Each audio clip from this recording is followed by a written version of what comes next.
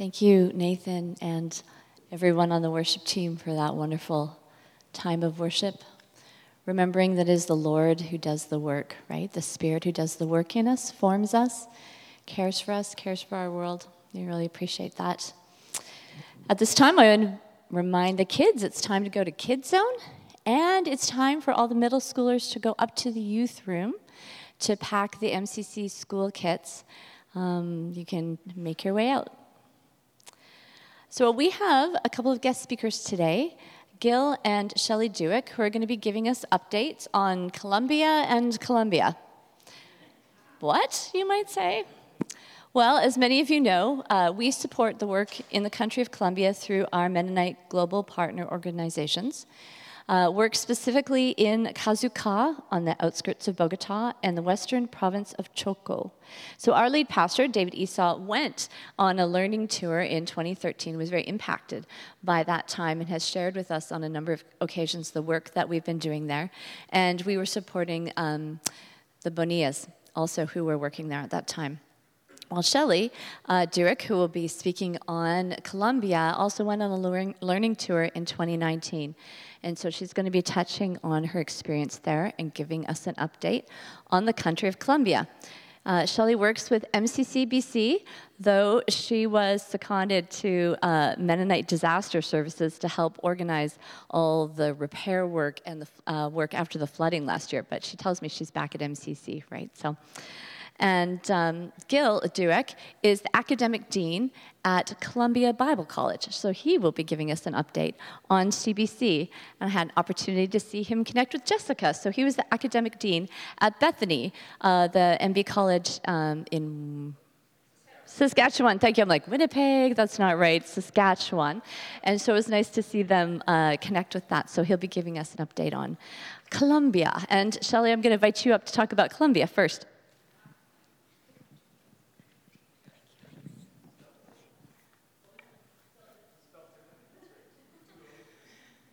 Good morning.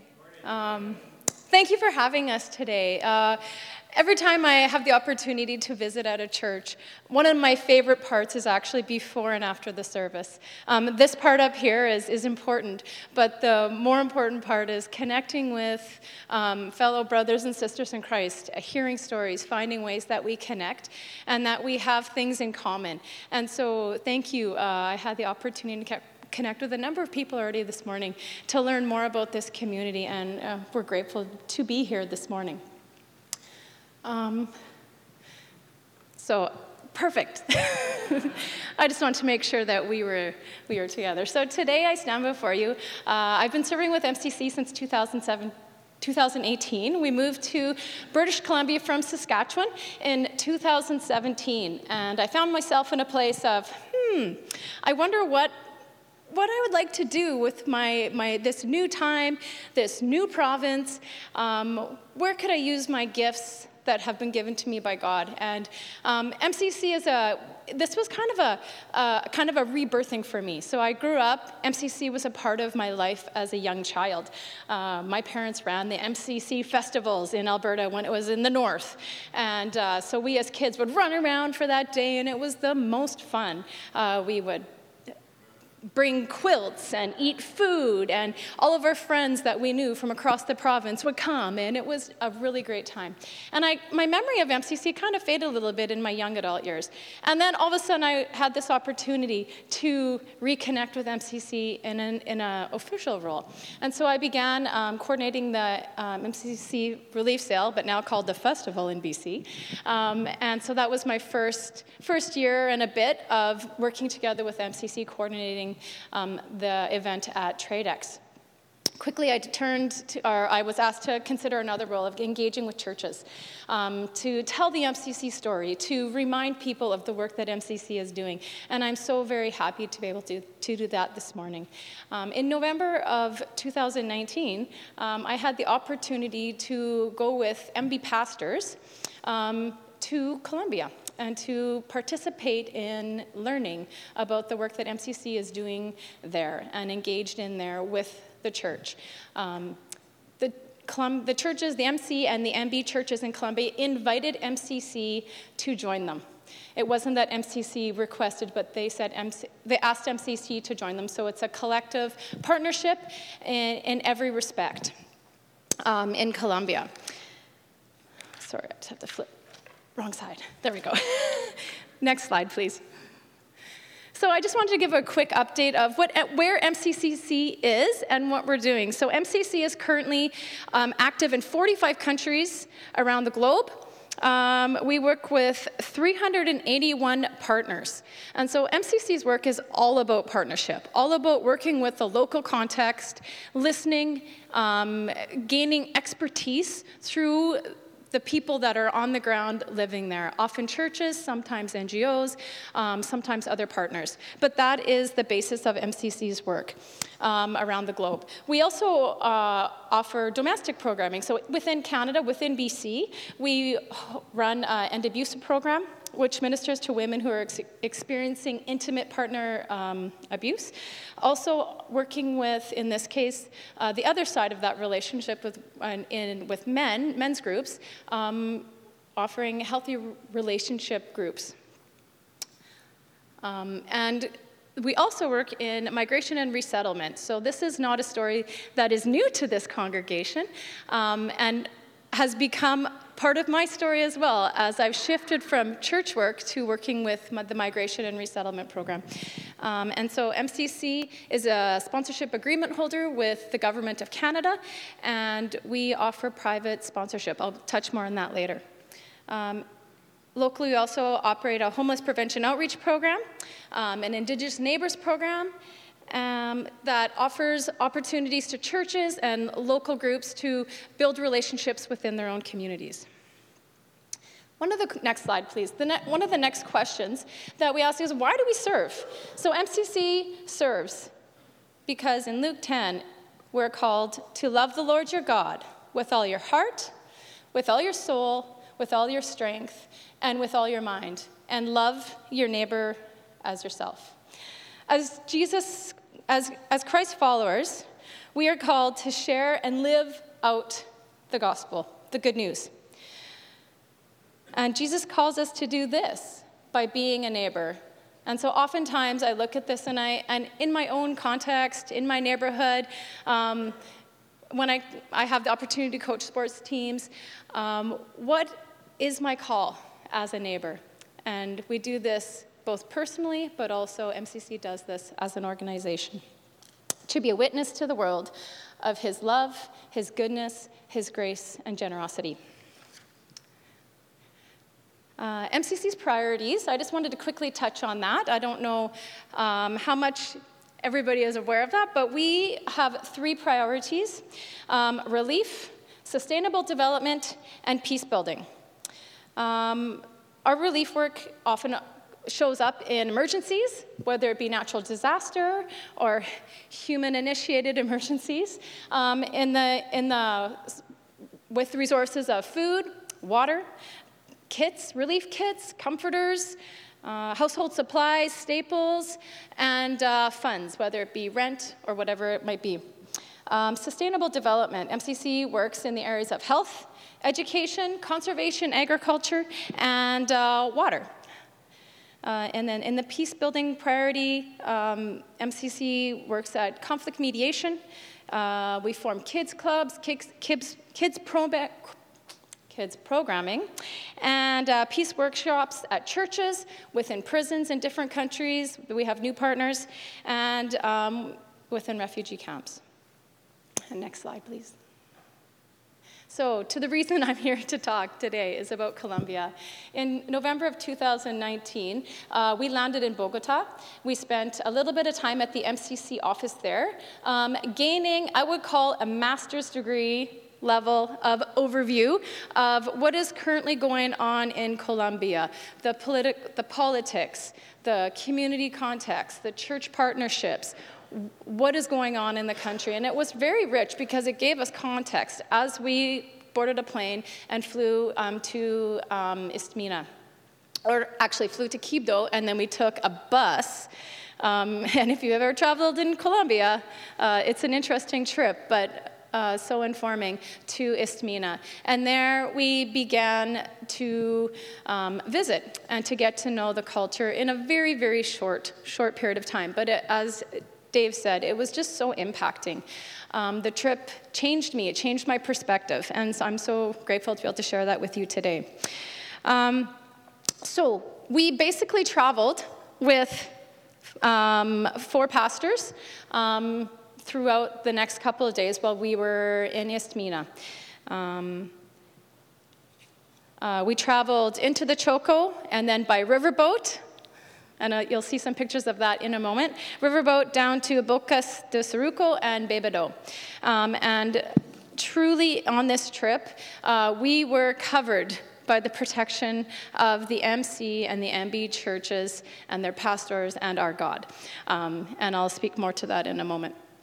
As you can see in that photo, if you can see that little red star, this was the location of the first MB church in Isthmina. It is no longer there, but we did tour there, we went there, and this church was a beacon of hope and light, and since has grown, but this was the first location of the church. And like I said before, MCC partners exclusively with the church in Colombia. Next slide, please. We had the opportunity to travel with 4 pastors. Pastor Rutilio, Pastor Havas, Pastor Americano, and Pastor Fernando.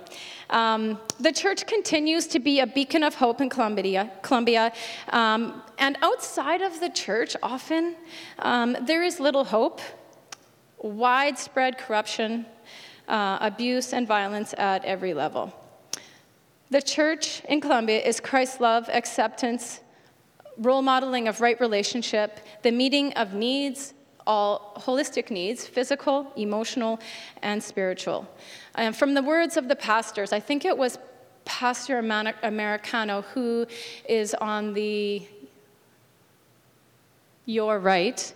I think he's the one that said that the work of MCC and the church cannot be separated. It is the good news of Jesus. Jesus' compassion for the least of these, taking care of the widow and the orphan, and sharing Christ is his love for otherwise forgotten people. And that was a phrase that was often used. People would say, "We thought you forgot about us." There was a point in time where all of the churches moved out of Colombia, out of this Choco region, and not with a lot of explanation, but they moved out to go to other locations. And these pastors in this community felt forgotten. And so there has been, I think in 2013 when you were there, it was the beginnings of this partnership again. And just people coming to see, to hear the stories, to be present, to pray, to gather together with these pastors in these communities was a blessing that I couldn't have even imagined, and I couldn't even describe it to you, but just by coming and showing up and to say, "We see you. We want to hear your story. We want to be able to retell your story." So I'll just tell a few stories. The next slide begins down after about an hour riverboat ride in the community of Boca de Saruco. There's a partner called Fagrotes. This is a partner that has developed out of the need of the church. In the churches down the river, agriculture is the way that people are able to provide for themselves. This is how they make money, create revenue, develop their community, is they are farmers. And so the main crop was from a product called coca, which is the plant that produces the drug cocaine. And so there were people in the church that were both trying to grow edible crops and this other crop. And the church wanted to be able to provide an opportunity and an alternative for the farmers in their churches. And so Pastor Havas and Pastor Rutilio dreamed up this idea that they would be able to provide an alternative. This alternative is the growing of rice and coca, which is cocoa beans. And so Fagrotas now partners with 120 farmers. Many of them are a part of the church. Some of them are not.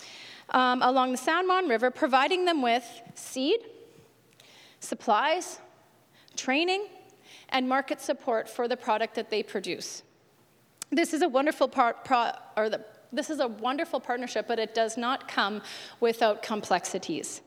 As the farmers began to make money from these crops, these cash crops, the armed groups in the area became very interested on how they could get their cut. Nothing goes on without the knowing of the armed groups in the area, because the community is surrounded by it. So the armed groups did come in person and demanded that Fagrotas pay a war tax. But the church, Pastors Rutilio and Pastor Havas, made it clear that the church's values do not allow them to support any paramilitary or gang activities, that they are for peace and they are for the people. You can shift to the next slide. They refused to pay. Because what they were doing was for the good of the whole community. But if the armed groups demanded that they stop, then they would. The armed groups were very upset that immediately they didn't concede and say that they would pay the war tax. And they threatened Pastor Rutilio and Pastor Havas. And this is the peace work that happens. This was not an idle threat. This is a threat. And these two pastors stood up and defended the work of peace, the work of love, and the work that Christ was doing in the community. Expectantly and very surprised, unexpectedly and very surprisingly, they phoned back after they'd done a little bit of research, and said that they would not be demanding this tax.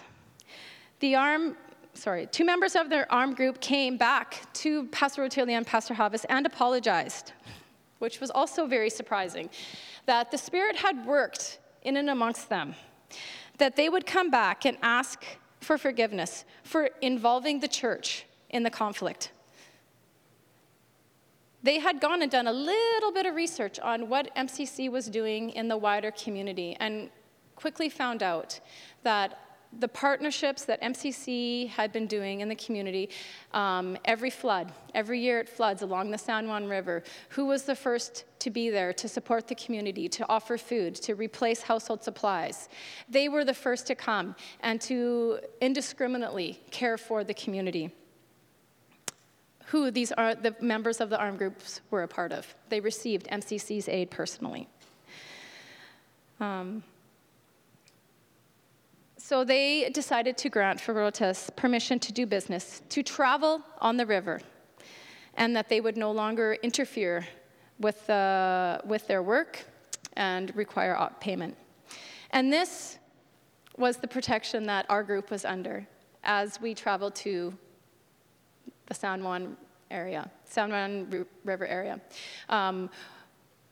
They did not tell us till after, but as we were traveling down the river, on the river boats, along the way they said, there are armed group members watching these boats, surveying what's going on the river, and they know we're here. They know what we're doing. They know we have guests. But because we are with you, because they know our work, because we have a relationship there, we were able to continue and to be able to travel and to learn about the work that MCC was doing in the area. Next slide. I just wanted to give a quick little glimpse into what is being grown. So this is a cacao bean, which produces cocoa. And so this is a ripe bean that has been picked, and they take all those little pieces out and they dry them. Next slide, please.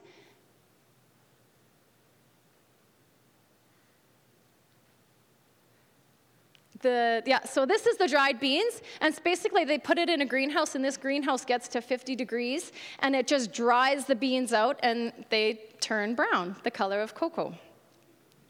So the vision that Fagrotas has is that they will become self-sustaining.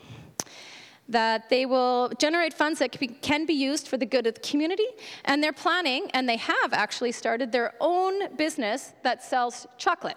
So they take these beans, they process them, and they are now selling a chocolate bar. I actually tried to from my connections there, tried to get chocolate bars here that we could purchase, but there's a lot of logistics that didn't allow for that to happen, and so far I haven't been able to find a way to do that. But the vision is that they can now use the revenue that is generated from the chocolate to support the community. The impacts of this program is it gives dignity to farmers, supporting their families and communities in a way that is building into a future for the Choco region. The impacts is that there's less engagement and opportunity not to engage with the armed conflict or the growing of illegal crops. They are also doing the work locally as they understand what makes a lasting impact. And the peace work that comes down, like after all of these decisions are made, is profound. And I'm going to touch on that now. Next slide, please. Oh, sorry.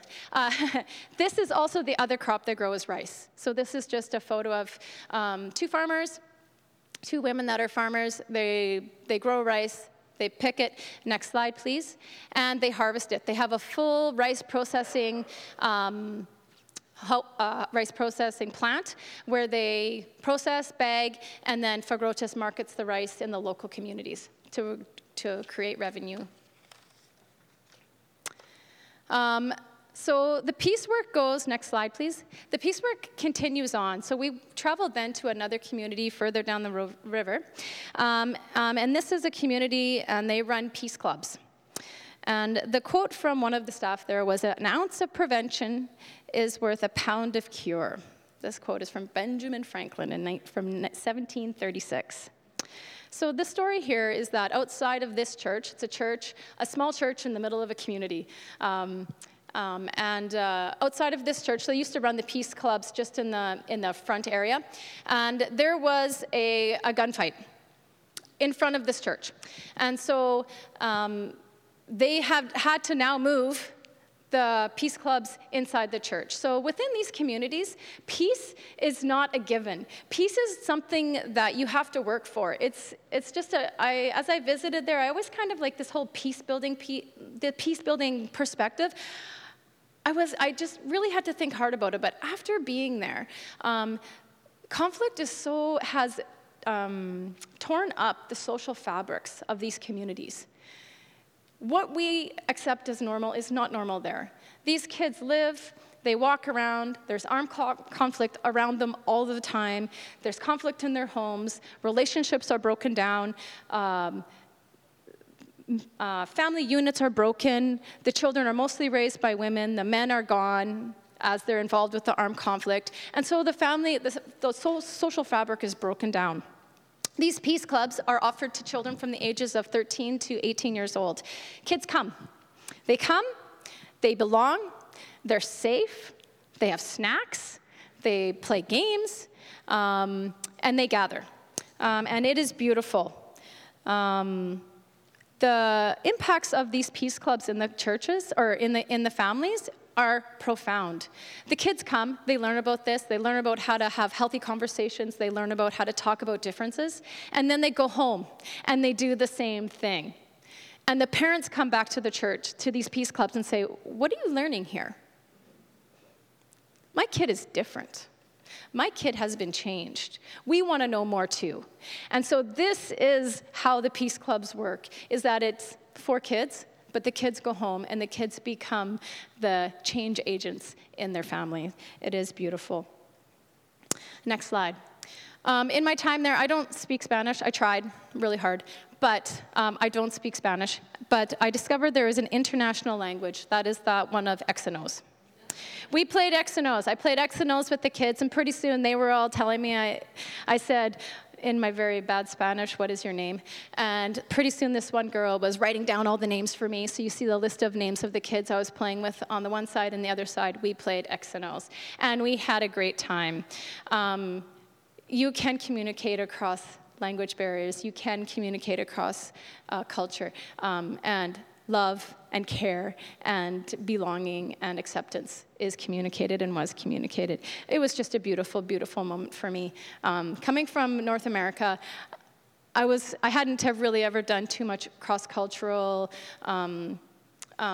traveling at all. And so these moments of being able to connect and to gain a greater understanding of all of the things that I don't experience on a day-to-day basis changed me, and it informed me. And I'm so, so very grateful to be able to be a part of an organization that continues to invest and to care and to go to local partners to see what and how we can be Christ's love to them. So just a quick, next slide, please. Just an overview of how does change happen? How does MCC engage with not just Columbia, but widely with our partners around the world? Change happens primarily through long-term local action. Connection with the local and external agents participating together to address structural and systematic levels. Change happens through interactions that seek to shift balances, power, and participation. Those directly affected by what needs to change must have the loudest voice. They must be asked and have the greatest role in decision-making about what needs to change and how. Interaction between diverse people stimulates and enables change. MCC's role is one of a bridge builder and supportive in connecting networks together to try to affect the most change. And change needs to happen taking long-term implications into account, and the means of generating change needs to be coherent with the desired change. We had the privilege of just working with the country reps there, Neil and Elizabeth Miller, and they were just wonderful. They had children, they moved their whole family there, and they were there for 6 years. And it was just beautiful because their desire to really partner and listen to the voices of the partners and the people and the church leaders was wonderful.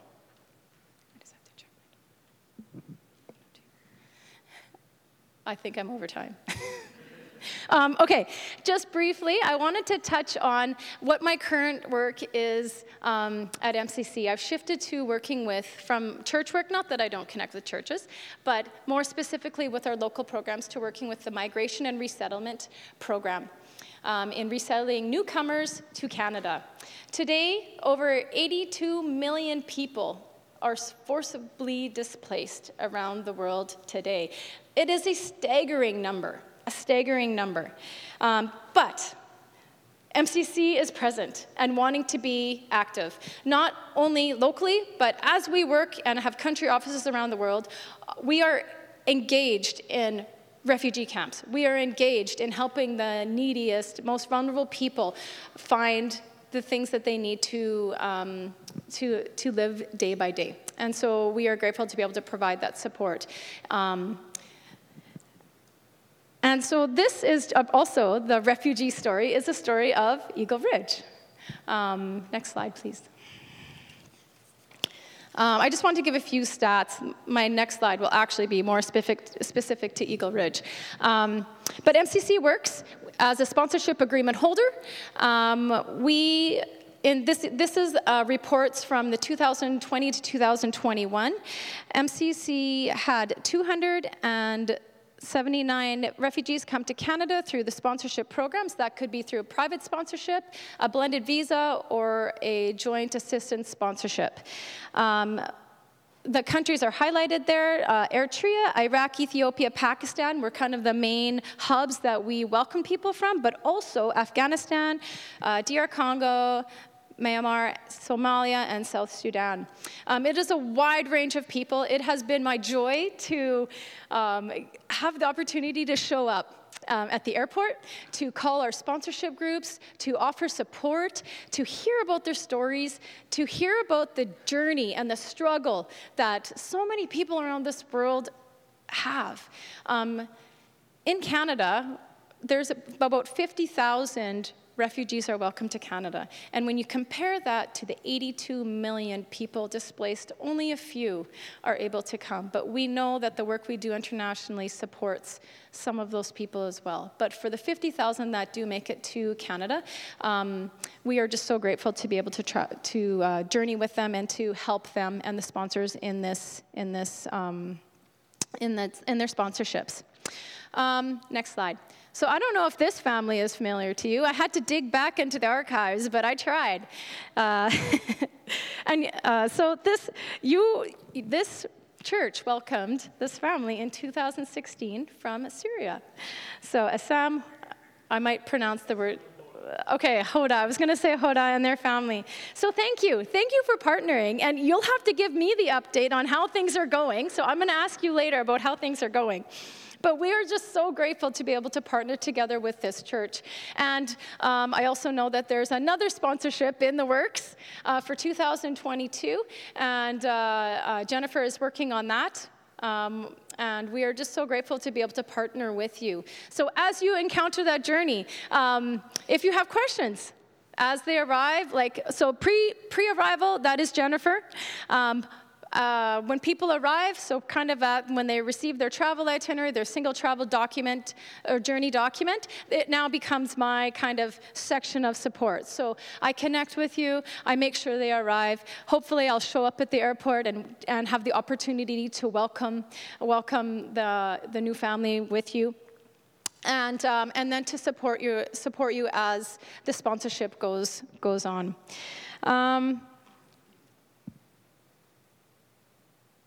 I just wanted to David and I talked a little bit at the AGM. Recently, the government of Canada has welcomed Ukrainians to Canada. And I just wanted to talk a little bit about that because I also had a conversation with John in regards to Ukrainian families coming to Canada. Now, the difference between the private sponsorship and the Ukrainian visitors to Canada is that Ukrainian visitors come with a 3-year visiting visa. And within that visa, they are permitted many of the benefits of newcomers to Canada, but they do not gain permanent residency when they arrive on Canadian soil. And so that is the distinction between our privately sponsored refugees and the Ukrainians that are now coming to Canada as visitors. They have opportunity to apply for permanent residency, but that is not granted to them as they come to Canada. And so we are currently supporting a project in Abbotsford because it's local to us. And I spoke with John, and he said he's in the midst of trying to welcome someone, a family. And so as MCC can support, we will. But I know John and I chat a little bit about it. Like, he's got the partnership that he has sort of arranged is that he has a place, he has furniture, but we need a little bit of hands-on help. So as people come to Canada, some of the significant pieces are, how do people learn about how do you bank? Where do you go shopping? How do I get my kids into school? How do I find a job? What is the systems like? Where do I find healthcare? All of those pieces of individuals that would sign up for one thing to journey with people, to welcome them. And I know that is one of the things that John had mentioned, that he can do all the logistics, but to have people come alongside and help people settle into life here in this community would be so very, very, very helpful. So the last thing that I want to mention is a thank you. Thank you for partnering with MCC. Thank you for your support. Thank you for your prayers. Thank you for partnering with us in welcoming newcomers, in learning about the Columbia program, in pursuing MCC and being present with us to be Christ around the world. So thank you for this time. I'll be at the back if you have any more specific questions later, and I'm going to hand it over to Gil.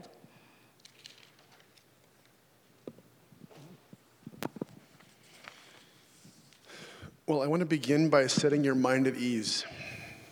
We're not halfway there. Okay? Thank you, Shelley. This will be a little bit more brief. But actually, it's interesting to hear to talk about Columbia with a U after Columbia with an O, because a lot of our students, and it's been good to meet a few former students today, some from Bethany, some from Columbia, so nice to see you, Travis and Jessica, today. Many of our students do end up at MCC, either doing practicums or doing internships, and there is a pretty steady traffic between Clearbrook Road and Gladys Avenue in Abbotsford, at least. So this partnership also extends to an institutional level. So when you as a church partner with these bodies, that partnership spiderwebs out in a bunch of different ways that you participate in, even if you don't always see it. That is kind of the nature of partnerships. Most of us don't think about these people day by day by day, but the work that we do and the partnership that we do together, that has that kind of an impact. So I just want to give a quick Columbia update this morning.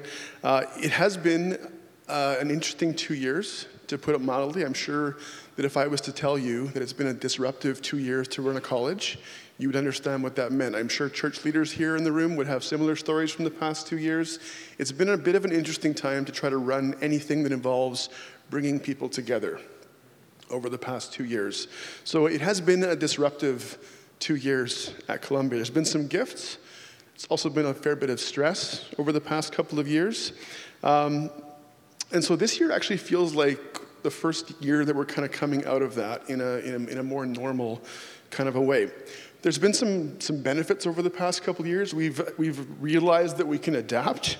In case you didn't know, Columbia continued to meet in person for education for the entire 2 years, other than those first 6 weeks or whatever in March of 20, when everything shut down. We've been running in person for the past 2 years, but with a lot of limitations. And you can talk to Travis if you have any questions about how limited that was. I didn't even recognize him this morning because I saw a mask for our whole time in class together. So it's been a disruptive couple of years on that front, but we did realize that we could adapt. We pivoted to online learning and some changes in how we deliver. I think we also realized, though, the importance of face-to-face contact with people. I've heard so many stories of post-secondary students from a bunch of institutions who said, yes, I appreciate the flexibility of online, but it's impossible to replace face-to-face. So I think we know that maybe with a bit more. You've heard the phrase, absence makes the heart grow fonder, probably. I think that applies here as well. Also sensing a pretty strong hunger for community among people who've been apart for a while. Bible college and community, these kind of go hand in hand. If you ask somebody what's good about Bible college, they'll often say community. And it's almost like a cliche. In fact, often it is a cliche until you don't have it anymore. And that's what I think all of us have experienced over the past couple of years in different ways. When you lose that sense of what it means to be together, it increases the hunger. And I think that we are seeing that among our students as well. And finally, I think we've realized that the greatest treasure that we can offer our students is Jesus. Again, that can sound like a little bit of a cliche, but after 2 years where so much has been in a blender, questions of personal identity, questions of the purpose of what's happening around us, questions of where do we anchor our hope, these are all questions that are ultimately and most deeply answered only in Jesus Christ. And so this is a good reminder for us. These are all things that we knew, but now we know in a different way, I think, in the aftermath of these past 2 years. So I'm going to ask, sorry, at the back, don't even know a name, for a short video. This is all footage from this past September. So think about this as, oh, sorry, it's already going. Think about, this is all footage from this past September. So this is pretty fresh pictures here. I look at this as kind of a return to normal, and it gives you a glimpse into Columbia life this fall. A family friend told me about CBC. As soon as I started praying over this decision, I just felt like incredible peace over it. I've seen God's provision through finances, through passionate friends and community, and the profs who deeply care about each and every one of their students and what they're teaching. The classes are fairly small, which allows you to get to know the professors pretty well on a one-on-one level, and they're all very open to having coffee with you and chatting with you about any questions that you have. It's a very tight-knit community, and you get to know lots of people, and there's really intentional relationships created, and it's just really cool being around like-minded people who want to pursue God together and also have a great time. I came to Christ in my first year of CBC. Through coming to know Jesus, I've really saw my character develop into a person that more so aligns with who I want to be. So a person who's more patient, who's more humble, who's more kind to others. CBC is the place where I was given the chance to grow and really focus on growing, not just learn about the Bible, but learn about how it applies to me in my life.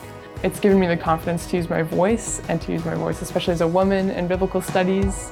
One of the big things I've learned at CBC is how to be vulnerable, and that vulnerability is key to growing and building relationships. As a small school, you can't just be a part of one thing. Everything is interconnected, and just able to be a part of everything that goes on at CBC and be interconnected with every aspect of it, every program. The community here truly is amazing. You get amazing relationships with your professors, with your friends that you're going to make here. For me as an athlete, with all of my teammates and my coaches as well. CBC offers the opportunity for young people to be fully known. And a big quote around here is to be fully known is to be fully loved. My time here at CBC has really transformed my faith. Coming here has forced me to be more practical in my faith, that it actually has to be lived out. Faith has to be something that's a part of everything. Our coaches here are really committed to building an amazing program, really developing strong, Christ-centered athletes instead of just great athletes. We want to really be Christ-centered here at CBC. The level that you're learning about biblical studies here is quite high, but along with that, community is also really important at CBC. And so I found that while they were very focused on the academic side of learning about the Bible, there was also this emphasis of application, and that I was able to take part in a community that was close. I really appreciated that I had both community and academics in one space.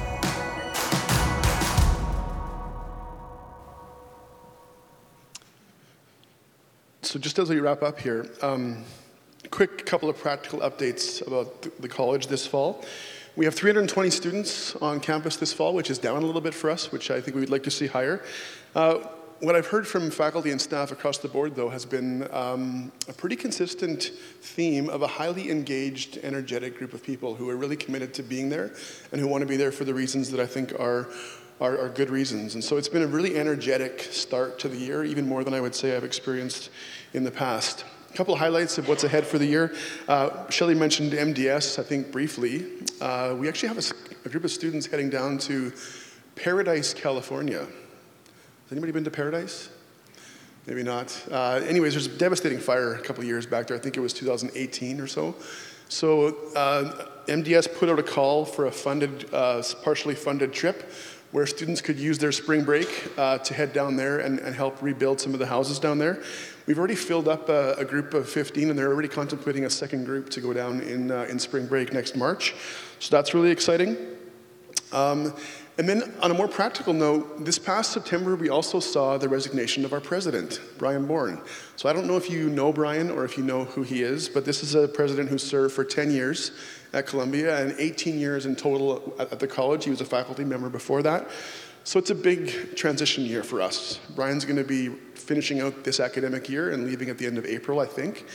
So you can be in prayer for us as we discern next steps, as we kind of chart the college into this post-pandemic future that we're entering. We're excited. It's a huge blessing to have a front row seat to what God's doing in the lives of young adults, but we're also at a pivotal stage. And so I invite your prayers and your support. We are your school. We want to inspire the faith of the next generation. We want to prepare leaders for tomorrow's church, and we want to partner with you as we do that. So we're grateful for this church, grateful for your support, and for this time when we can be together. So I think I'll stop there and pass it back to Ariel here.